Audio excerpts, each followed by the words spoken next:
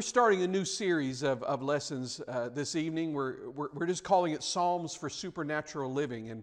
And we're going to take a look at a few of the Psalms from the Bible, and we're going to talk about how the power of God can be unleashed in our lives through the Word of God and different things that we can learn through those Psalms.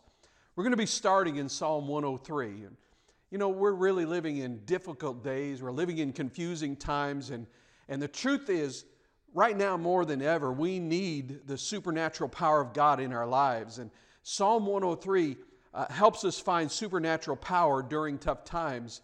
And so I want you to read together with me. Psalm 103, I'm reading from the Modern English Version, says this: "Bless the Lord, O my soul, and all that is within me. Bless His holy name. Bless the Lord, O my soul, and forget not all of His benefits, who forgives all your iniquities and heals all your diseases, who redeems your life from the pit, who crowns you with loving kindness and tender mercies, who satisfies your mouth with good things so that your youth is renewed like the eagles. The Lord does righteousness and justice for all who are oppressed. He made known His ways to Moses, His acts to the people of Israel. The Lord is merciful and gracious, slow to anger, and abounding in mercy." Would you just take a moment and pray together with me? Holy Spirit, I know that you filled the mind and the spirit of David to write this beautiful psalm. And I also know, Lord, that apart from your ministry, we cannot possibly hope to receive what it is that you're trying to communicate to us. And Lord, I know that I'm not the teacher tonight in this situation. Nobody here needs to hear anything from me. But God, I just pray that you would just come. Holy Spirit, come into this place. Heavenly Father, pour out your Holy Spirit in our lives. The Spirit of faith, the Spirit of revelation, the Spirit of witness, the Spirit of truth. Open our minds together, Lord, that we might receive wondrous things out of your word. And I believe you for this. In the strong name of Jesus, I pray. Amen. Amen. Well, you know, there are many, many psalms that are so rich in their language that people just absolutely love to read them. They love to quote them out loud. They just love to hear them. Like Psalm 23, the 23rd Psalm, one of the most famous passages of Scripture in all of the Bible. And people love that. There are so many Psalms that are well known. They're just treasured in the hearts of so many people. But you know, for some people, they may find it difficult to get past the poetic form of the Psalms, and maybe it's hard to get past the wandering nature of the Psalms. I mean, you can read a psalm and you can think to yourself, this psalm is talking about 19 different things in about 6 verses, and it can be hard to try to sort of tie it all together. Now, I think one way that we can begin to draw great meaning and great depth from the Psalms is whenever possible, if we can just juxtapose the Psalms over the life of King David. Now, David did not write all of the Psalms, but he did write most of them, including Psalm 103. And we know the context of David's life, the situation that he found himself in many of the Psalms that he wrote. For example, Psalm 51 was produced out of the nightmare that David was experiencing when his adulterous affair with Bathsheba and the murder of her husband Uriah and his attempt to try to cover up all those things, when that was exposed publicly, that was going on when he wrote Psalm 51. And so we know the context of his life that produced that. The context of David's life for Psalm 103, however, we do not know. Therefore, my guess is just as good as anybody else's. Now, I'm telling you right up front, I want you to understand, I don't know. I'm not telling you that I have some private revelation on this, so don't go out telling everybody that Pastor Dave knows the situation that David was living in when he wrote Psalm 103. I'm telling you I don't know, and neither does anyone else. And if you read the commentary, almost any commentary on Psalm 103, almost all of them will say that the psalm was written during David's later life, at the peak of his career, when everything was just great and everything was wonderful and everything was just fine. Now, that may well be. That may well be. However, we don't know that for sure. Therefore, just for the sake of getting a different view on Psalm 103, I want us to turn it upside down, historically speaking, and in order to get a different vantage point to see this psalm. So instead of seeing Psalm 103 as being written during the best time in David's life, let's look at Psalm 103 as if it was being written during the worst time of David's life. Because listen, if a man can praise God when everything is going good, that's wonderful, that's fine, that's great, but that's easy. However, let me say to you, when praise is easy, praise is cheap. However, when praise makes no sense, when it makes no sense, then praise has power. When praise makes absolutely no sense, when everything is wrong, when Murphy's Law is in full effect, that's when praise has the greatest power in our lives. Listen, if you've had a great day today, if everything went perfectly for you, you couldn't imagine life being any better for you than it is right now, then I want you to receive this teaching, and I want you just to sort of wrap it up for safekeeping and just put it away in a secret place somewhere and remember where it is, because someday you're going to have a really horrible day. And when that day comes, I want you to take this back down and unwrap it and then just breathe in the aroma of what it is that I'm going to give to you today, because I believe that's when it'll be of the most importance for you. Listen, praise has power. Unsearchable, unlimited, mysterious power. I don't even fully understand the power of praise, but I know it's real. But I also want you to know this. The moment praise has the most power is when it is the most difficult. When praise is the most expensive, that's when it's the most precious. I mean, can you praise God when everything's going good? Of course, so can I. However, I find that doesn't really change much. It makes the good slightly better, maybe.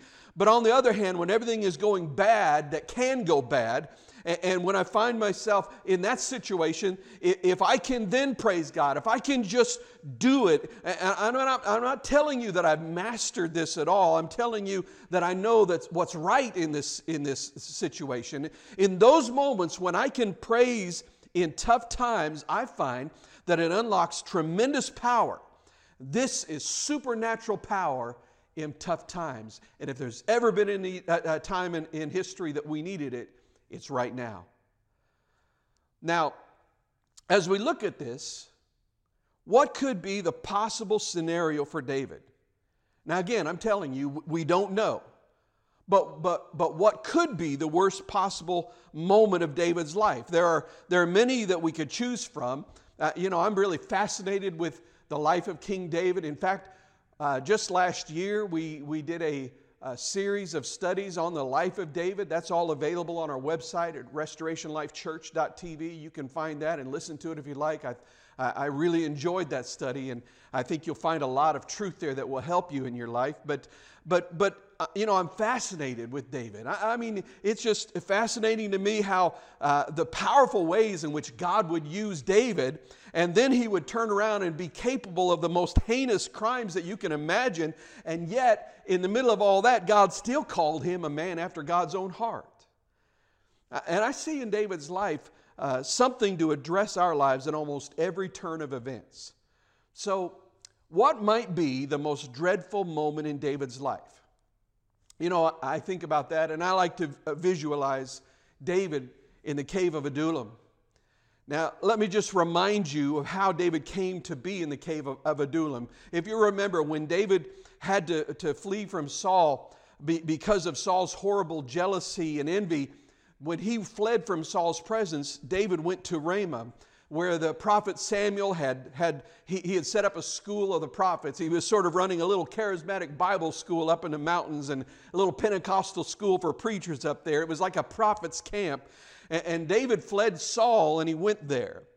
Now, when Saul found out that's where he was, that he sent soldiers up for him to bust David and to bring him back down to the capital city. And so they arrived one night just about the time the evening chapel service was about to begin, and they decided they'd wait outside the window and wait until the chapel service was over, and then they would bust David in the parking lot. And as it would happen, the Holy Spirit showed up, and he began to move in such power that power sort of flowed out those windows and came upon them, and they jumped up and began to, we're just simply told they began to prophesy over David. Now, we don't fully know what that means. The words of the prophecy are not recorded. However, given the context of the situation, I believe that the character of the prophecy was that they began to prophesy about the greatness of the king anointed by the prophet Samuel. I mean, just imagine this. I mean, doesn't God have a sense of humor? Is this funny or what? These are the soldiers sent to arrest David, and they jumped to their feet, and I believe they began to prophesy and begin to say, "Blessed be the high King David. God has taken the throne from Saul, and He's going to give it to you. God has taken the crown off of Saul's head, and He's going to place it on your head. Blessed is the one who comes in the name of the Lord. Hallelujah to God for the life and ministry of David, the King of Israel." And I just imagine them saying this, and all of a sudden they're like, "What did I just say?" So they turn around and they flee. They go back down to Saul. And they get back down to Saul, and he says, "Well, was he up there?" They say, "He was up there." "Did you see him?" "Oh, we saw him." "Did you arrest him?" And they said, well, Your Majesty, it's just not that simple." And Saul says, "You bunch of idiots." And so he sends another group of soldiers, and the same thing happens again. Finally, Saul's like a lot of us. He finally gets to the point where he says, "Listen, if you want something done right, you have to do it yourself." And so he takes a detachment of soldiers and heads up to arrest David himself. And he goes up to Ramah. The chapel service is about to begin, and he decides, "I'll get him in the parking lot when he goes out to his car." And so he crouches down in the bushes outside the window, and they begin to worship God, and they begin praising God inside there, and the spirit of prophecy descends in that room, and it flows out that window and into the bushes, and it falls on Saul. I mean, isn't this just rich? And it says that Saul began to prophesy. Now again, we don't know what he said, but obviously the word of his prophecy spread throughout Israel. Saul stood up and said, "Blessed be David, the son of Jesse. God has anointed you as king over his people Israel, and he will take the throne from me and give it to you, and he's going to take the crown off of my head and put it on your head. I give thanks to God and glory and honor to God for David."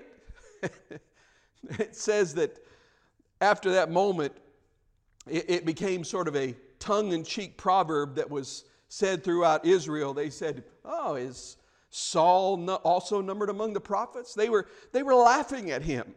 And the word spread throughout the kingdom that Saul had prophesied that David, his arch enemy, was going to be the king.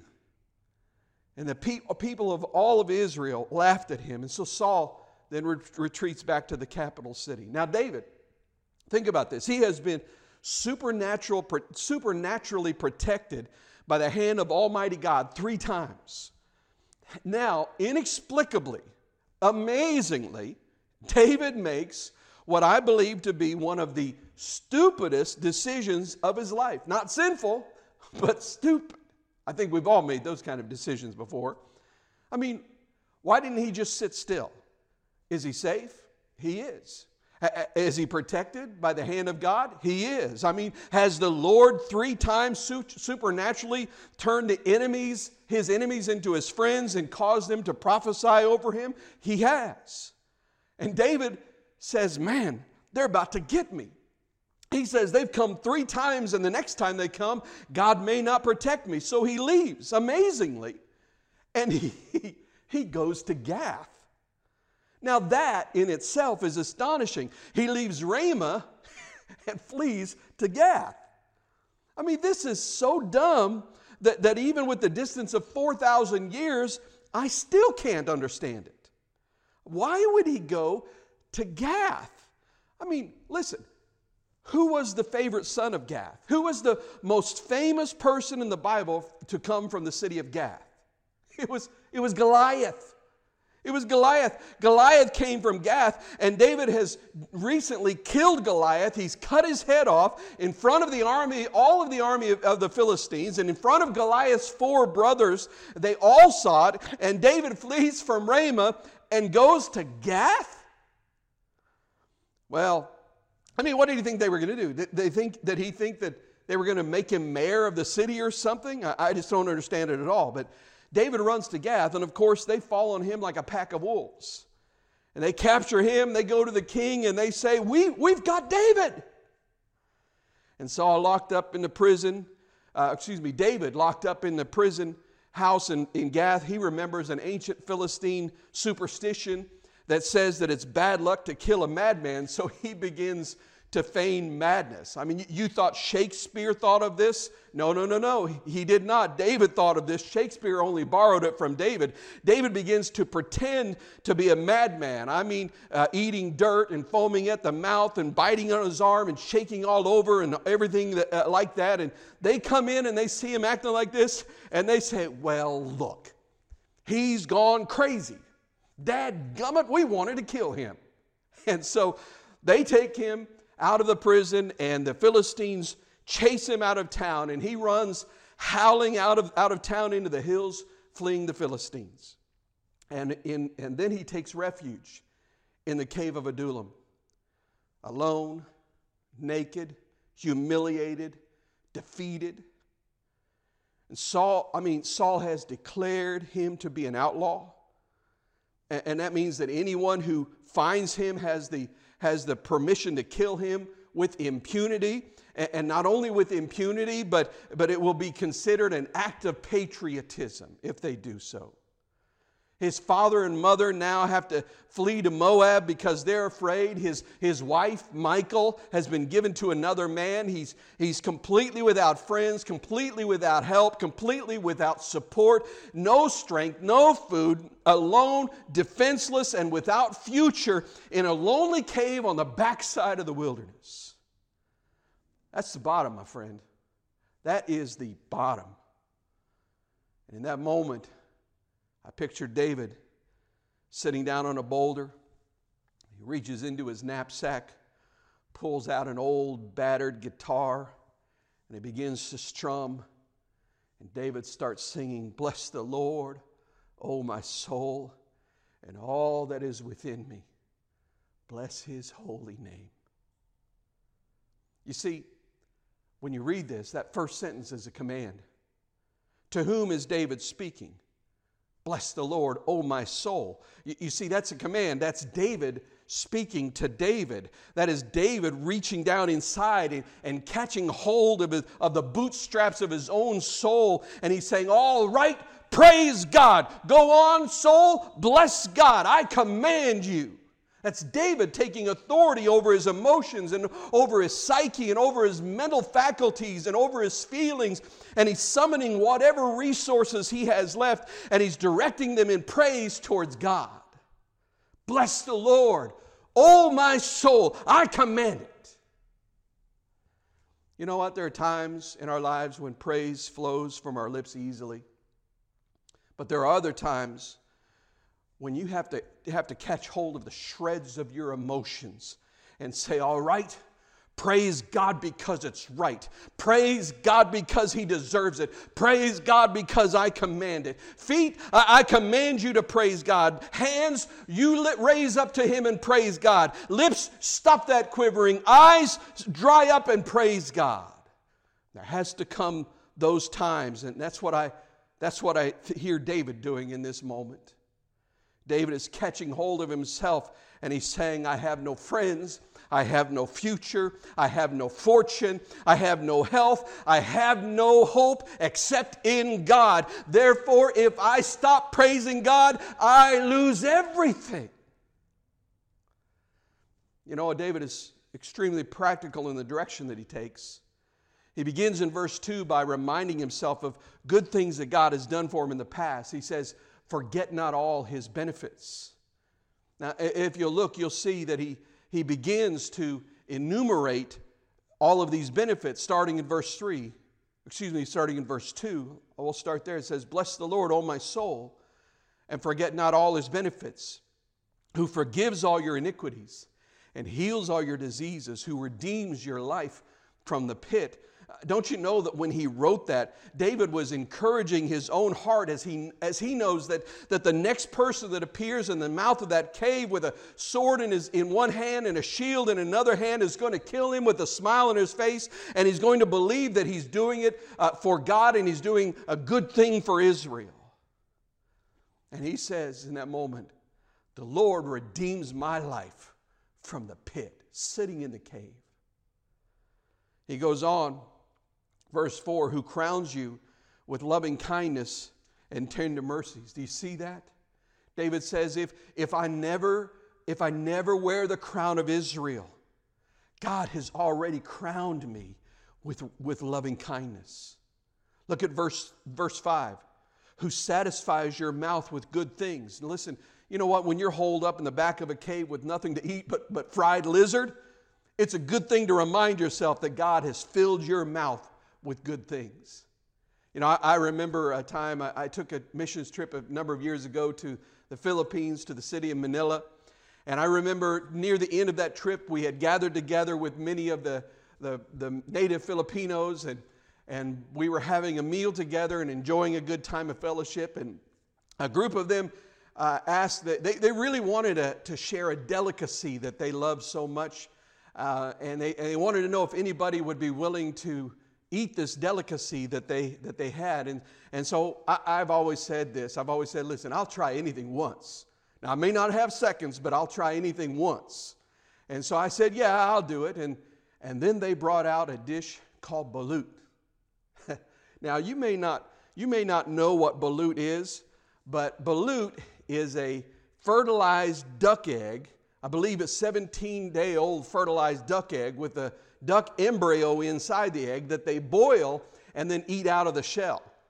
And so I'm actually going to show you a picture of one, but let me warn you, if you have a weak stomach, turn away from the screen right now. I'll tell you when it's safe to look again, but I want you to just take a moment, look away. Because it's not pretty. This is balut. As you can see, it's not exactly a delight to look at. It's like something out of a nightmare. Now, the truth is, it really didn't taste all that bad. It's not the taste, it's having to look at it that makes it hard to swallow. Okay, if you've been looking away from your screen, you can look back now. I remember standing there after they explained the proper way to eat balut, and I was looking at this thing. It was just horrible looking, and I was about ready to eat it because I'd promised I would. I was going to go through with it, and I remember thinking, Lord, I know that you satisfy my mouth with good things, but this is not one of them. Anyway, you know, it's in moments like that you need to learn to praise God.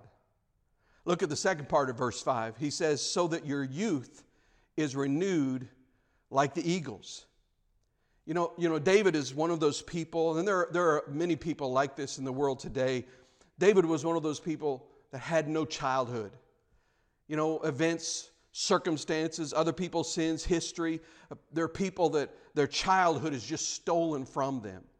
And David, you know, he was taken from the bosom of his mother as a young lad, and he was plunged into a veritable maelstrom of controversy that engulfed him the rest of his life. I mean, he was a pre-adolescent when he killed Goliath, not even old enough to be in the army, yet from that moment on, he walked with kings and with giants. David had no youth. David had no real childhood. David was old all his life. There are other people like this that live like that, either through the design of God or by the design of the devil, through difficulty, through hardship. You know, the little girl that's been molested by a family member when she's 5, she has no childhood left. Her childhood has been stolen. At some point, she encounters the unfailing love of God, and God begins to resupply the suppleness of youth. I'm finding that this is a principle of spirit-filled living. I know people that are in their 60s and 70s and 80s and maybe even 90s that are sold out to God and full of the Holy Spirit and faith, who are the happiest and most praising and joyful, the most youthful people that I know. Now, I'm not talking young. Young is nothing. Young is here and gone just like that. I'm talking about youthful. I know people in their 80s that are the most energetic, exciting people to be around. They're just filled with joy unspeakable. And I love to be around them. It makes them attractive.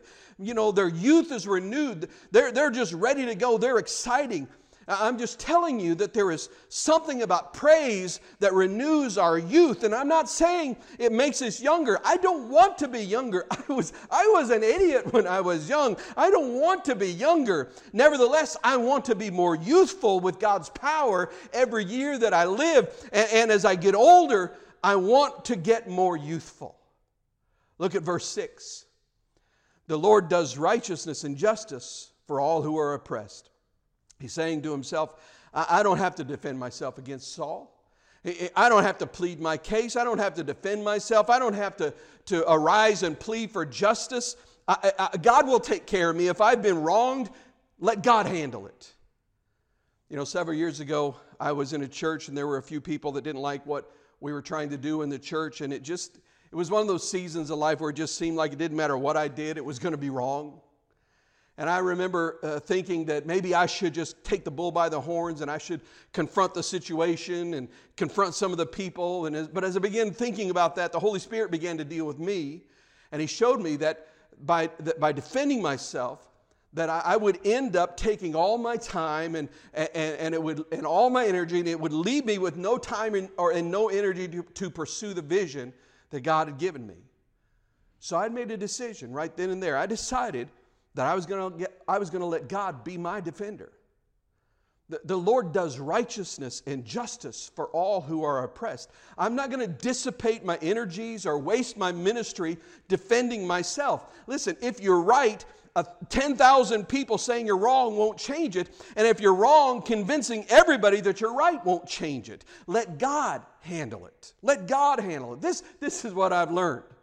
When that old locomotive begins to rumble through town at 3 o'clock in the morning and the engine is just roaring and the air horn is blaring as loud as can be, that there are these little dogs that run out in the yard and they start yapping at the train. Yap, yap, yap, yap, yap, yap, yap, yap, yap. You know what I've noticed? I have noticed this. I have noticed that they don't stop the train to shoo the dogs. They don't stop the train. They just keep it rolling right along. Let the little dogs bark. David has now generated faith and enthusiasm in his heart. He began with the most practical thing he could think of. He began to rehearse in his mind the good things God had done for him in the past. And listen, you know, that's why it's good for us to hear other people share their testimonies. You hear about that story that they share, and it goes into the computer bank of your mind. And you know, then one night you're pacing the floor holding a baby that has a raging fever in your arms, and suddenly your mind recalls that moment, and you say, I remember when Mrs. Wilson testified in church that she prayed to God in the middle of the night with a feverish baby, and God healed her child, and faith begins to rise within your heart. That's what David is doing here. He's trying to get praise cranked up. You know, I've never seen one in person, but I've seen pictures of those old automobiles that instead of starting with the key, or now you don't even have to have a key, you just push a button, you know, but instead of having something like that, you had to go around to the front of the car and you had a bar that you had to insert in the front, and then you had to crank them to start it. Well, here's my question. When you put that bar in the front of the car and crank it, does it start every time on the first crank? No, it doesn't. What do you do then? Do you throw the bar down and say, well, I guess it's not going to start today? No. You do it again and again and again and again and again until it starts. That's what David is doing here in Psalm 103. He's saying, let's get this thing going. Let's jumpstart this thing. Let's crank her up. He starts reminding himself of some good things that God has done for him in the past. And listen, if you begin to get down to the dumps and you begin to wallow in self-pity, then that's the moment you need to step back from a little bit from it, and you need to remind yourself of times when God has done great things in your life. I remember that time when I had this problem and I prayed about it, and God came through for me. I remember that time when my child was sick and I prayed for her and God healed her. I remember that time when I didn't know how I was going to make ends meet. I didn't have enough money to pay the bills, and I prayed about it, and somehow or another God gave me what I needed at just the right time. That's a great way in which you can jumpstart your praise. Take time to remember what He's done for you. You know, then David moves to another level. In verses 8 through 14, David begins to move beyond the good things that God has done, and he reminds himself of the qualities of God Himself. Not what God has done, but who God is. Look at verse 8, for example. He says, "The Lord is merciful and gracious. He is slow to anger. He is abounding in mercy. He will not always accuse, neither will He keep His anger forever. He's a God of mercy. He's a God of grace. He's a God of forgiveness. He's a God who will not hold His anger against us." Look at verse 10. "He does not treat us according to our sins, nor repay us according to our iniquities." Listen, here's the thing. When you're hiding out in the back of the cave of Adullam, and everybody hates you, and you have nothing to hold on to, and that moment the devil's going to come to you, and he's going to whisper in your ear, and he's going to say, "This is because you sinned. If you had been right with God, you wouldn't be in this cave right now. You sinned." Well, that's what Job's friends did, didn't it? Wasn't it? And I'm going to tell you something now. There are voices in the charismatic and Pentecostal world today that will tell you that if you are right with God, that if you say it right, if you just confess it right, if you hold your mouth right, if you stand right, if you do it right, then you won't ever wind up in the cave of Adullam. Now listen, my dear friends, that sounds good on the radio, but the problem is it doesn't line up with the whole counsel of God, or with the testimony of the saints, or with Scripture. It's just simply, I'll give you a theological word for this, it's hogwash. The reality is that from time to time, God has always allowed His greatest saints to go through tough times. Because it's in the tough times that our character is shaped. I learn more about God in the tough times than I do in the good times. You know, God gives you the good times. Thank God for the good times. But He gives us the good times so that we can relax and rest, and we can recuperate, and we can be edified, and we can be restored. Why? Because there's another tough time coming. And that's good. That's good, because if you don't ever pump any iron, you're never going to develop any muscles. You know, I'm tired of this weak-kneed, soft, jellyfish, selfish, whiny, modern Christianity that just simply says, "Bless me, bless me, bless me, bless me, bless me."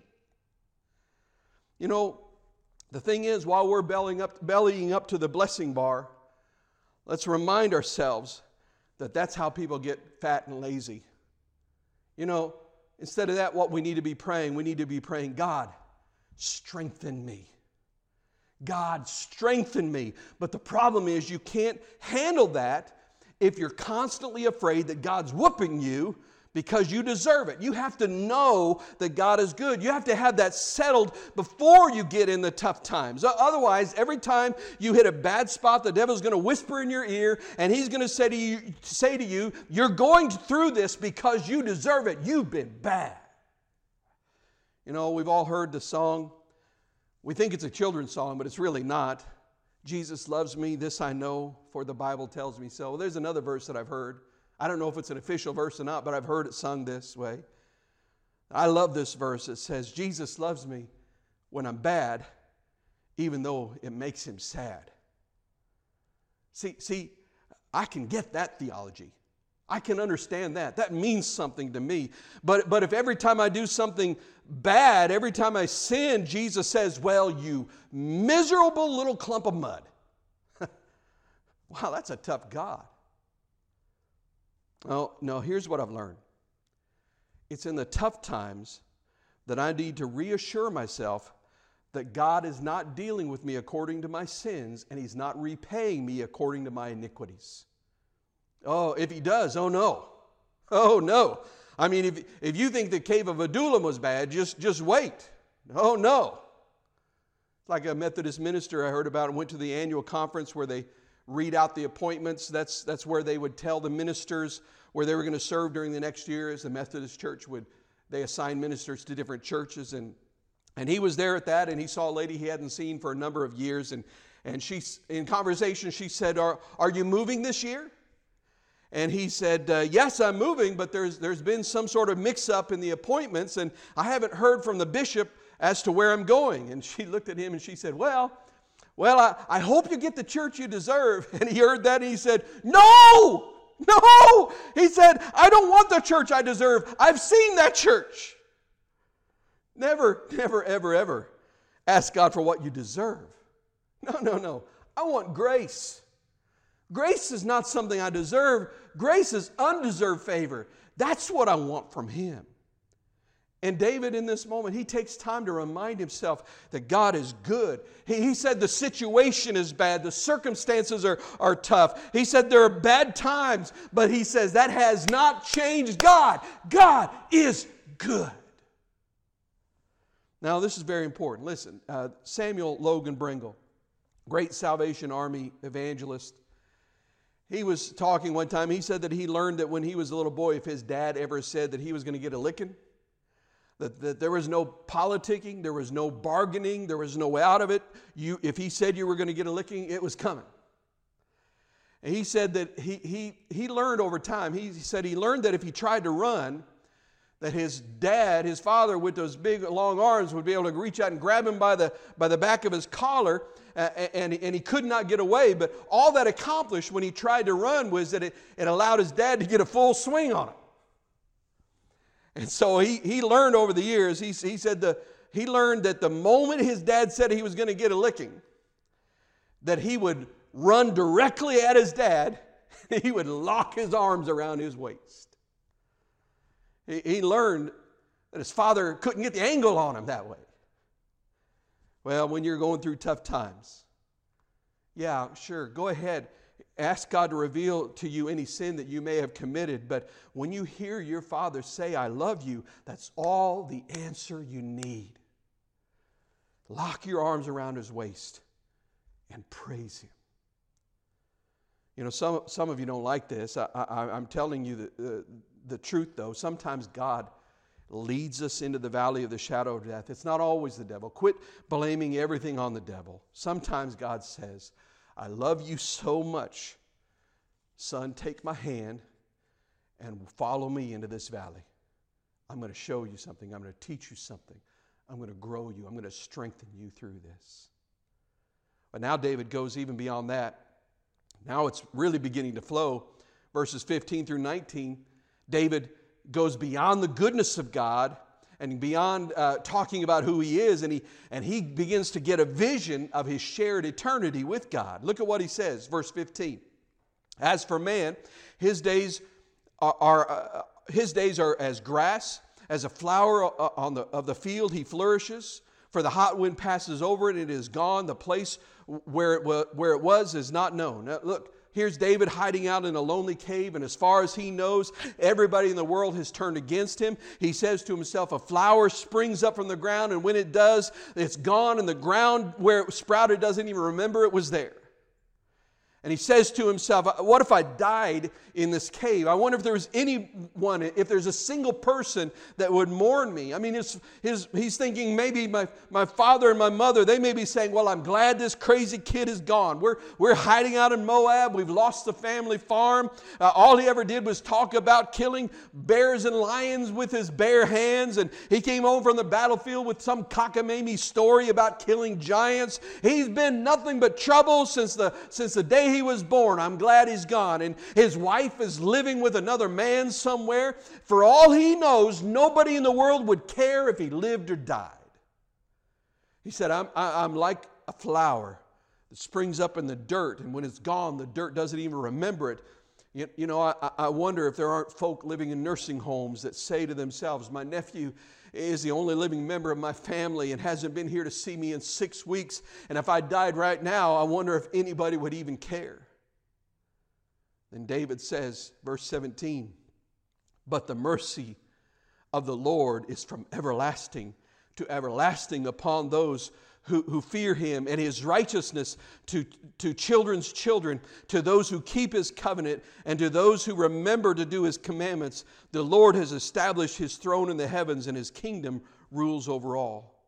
David says, I don't know if anyone will mourn my death or remember me after I'm gone, but I have a share in eternity.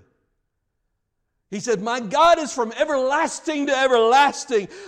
He says, the world's kingdoms are never really mine. Maybe the prophecy of Samuel that Samuel spoke over my life when he anointed me with oil and laid his hands on my head, maybe that's never going to come to pass. Maybe I will never sit on the throne of Israel, but I will sit with him in heavenly places.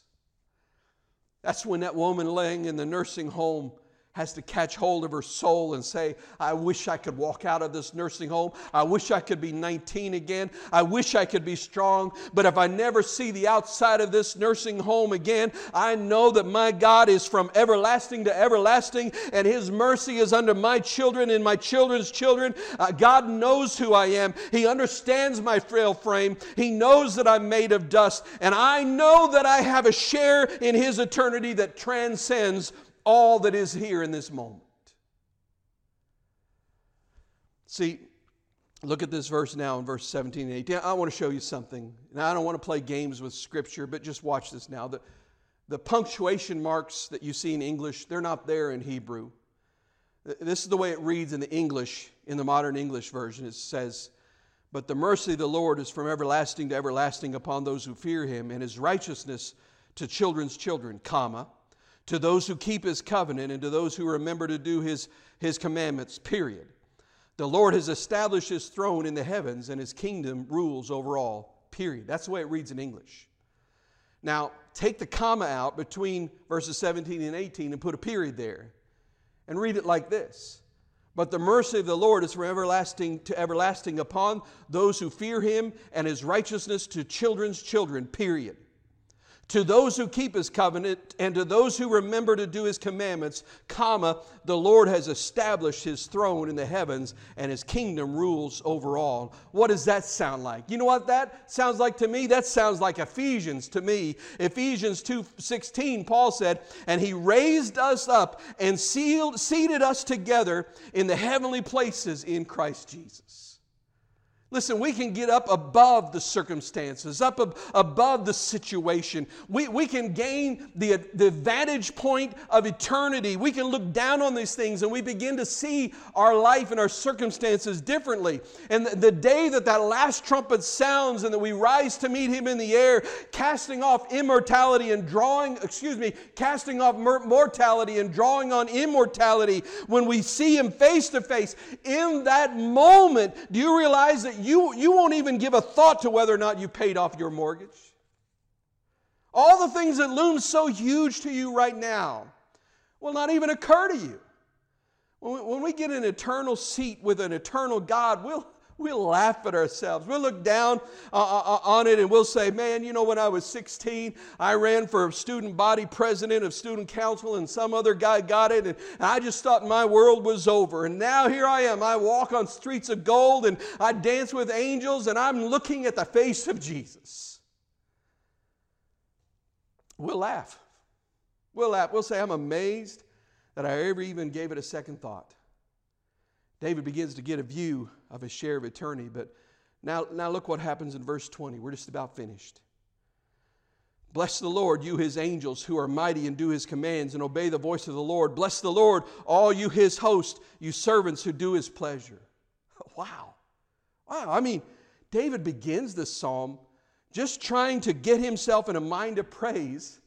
And he ends the psalm ordering angels around. He says, all right, angels, you praise God. Bless the Lord, you his angels. Worship God. He begins to sense that he is caught up in a transcendent spiritual reality that in praise and worship, he has actually reached into, to take part into a thing that is not of this world. That when we praise God, we are actually penetrating the veil of the parallel universe. That in worship, I'm a part of something that is already going on in heaven with the angels and with the archangels and with the whole company of heaven. When I worship, I'm doing the same thing that's happening in heaven right now. I'm acting in a way that is heavenly. David is in touch with the angelic power in praise.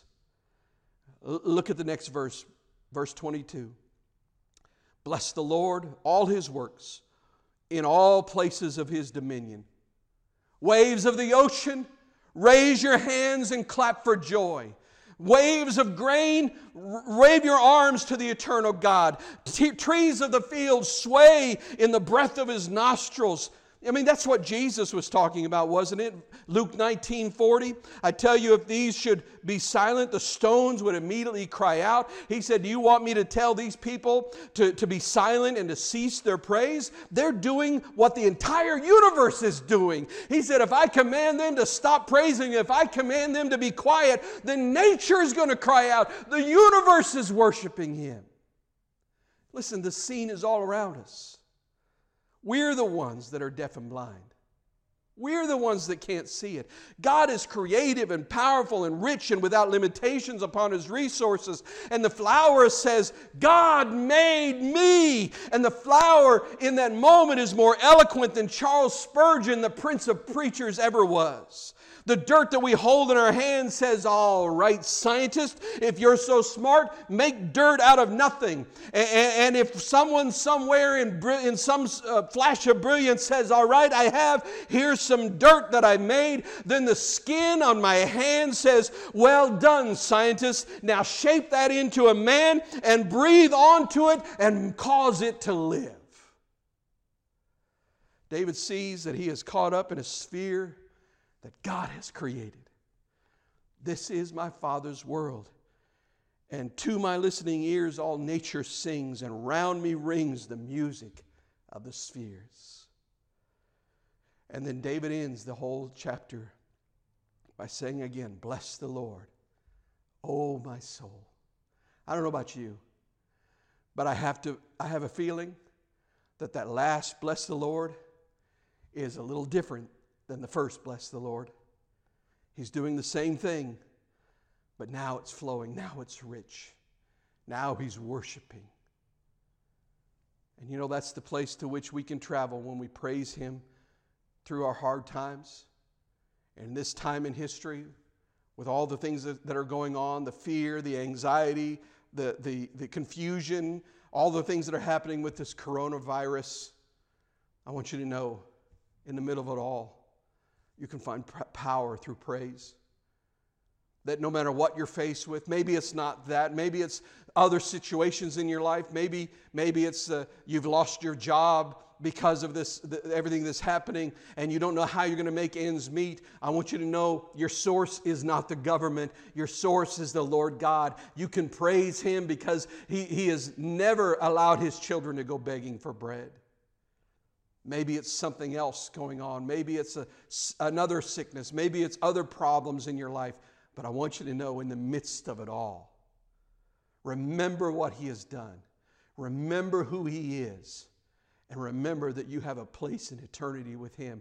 And let that give you a new perspective. Begin to praise him in the middle of your storm. And you'll find power. You'll find power for life. Pray together with me. Father, I pray for everyone watching this right now. I don't know what they're going through. I don't know what's happening in their life. But I do know, Lord Jesus, that there are many times when it's hard to praise you. And God, if there are those that are watching this, that everything is great, and Lord, I praise you for that. I thank you for that. But I pray, Lord, that they'll remember this moment because there is a day when it won't be easy. And Lord, there are some that are watching this that are going through unimaginable circumstances. It's the hardest time in their life that they've ever faced. God, I pray that in this moment they'd make a decision, that they would grab the bootstraps of their soul and they will command their soul and say, "Bless the Lord, O my soul." That they will make that choice, that they will begin to praise you. And in their praise, you will unleash the power of heaven in their lives. We thank you for who you are. We thank you for what you've done. And we thank you for the hope that we have in Christ Jesus. And we pray all of this in the strong name of Jesus. Amen.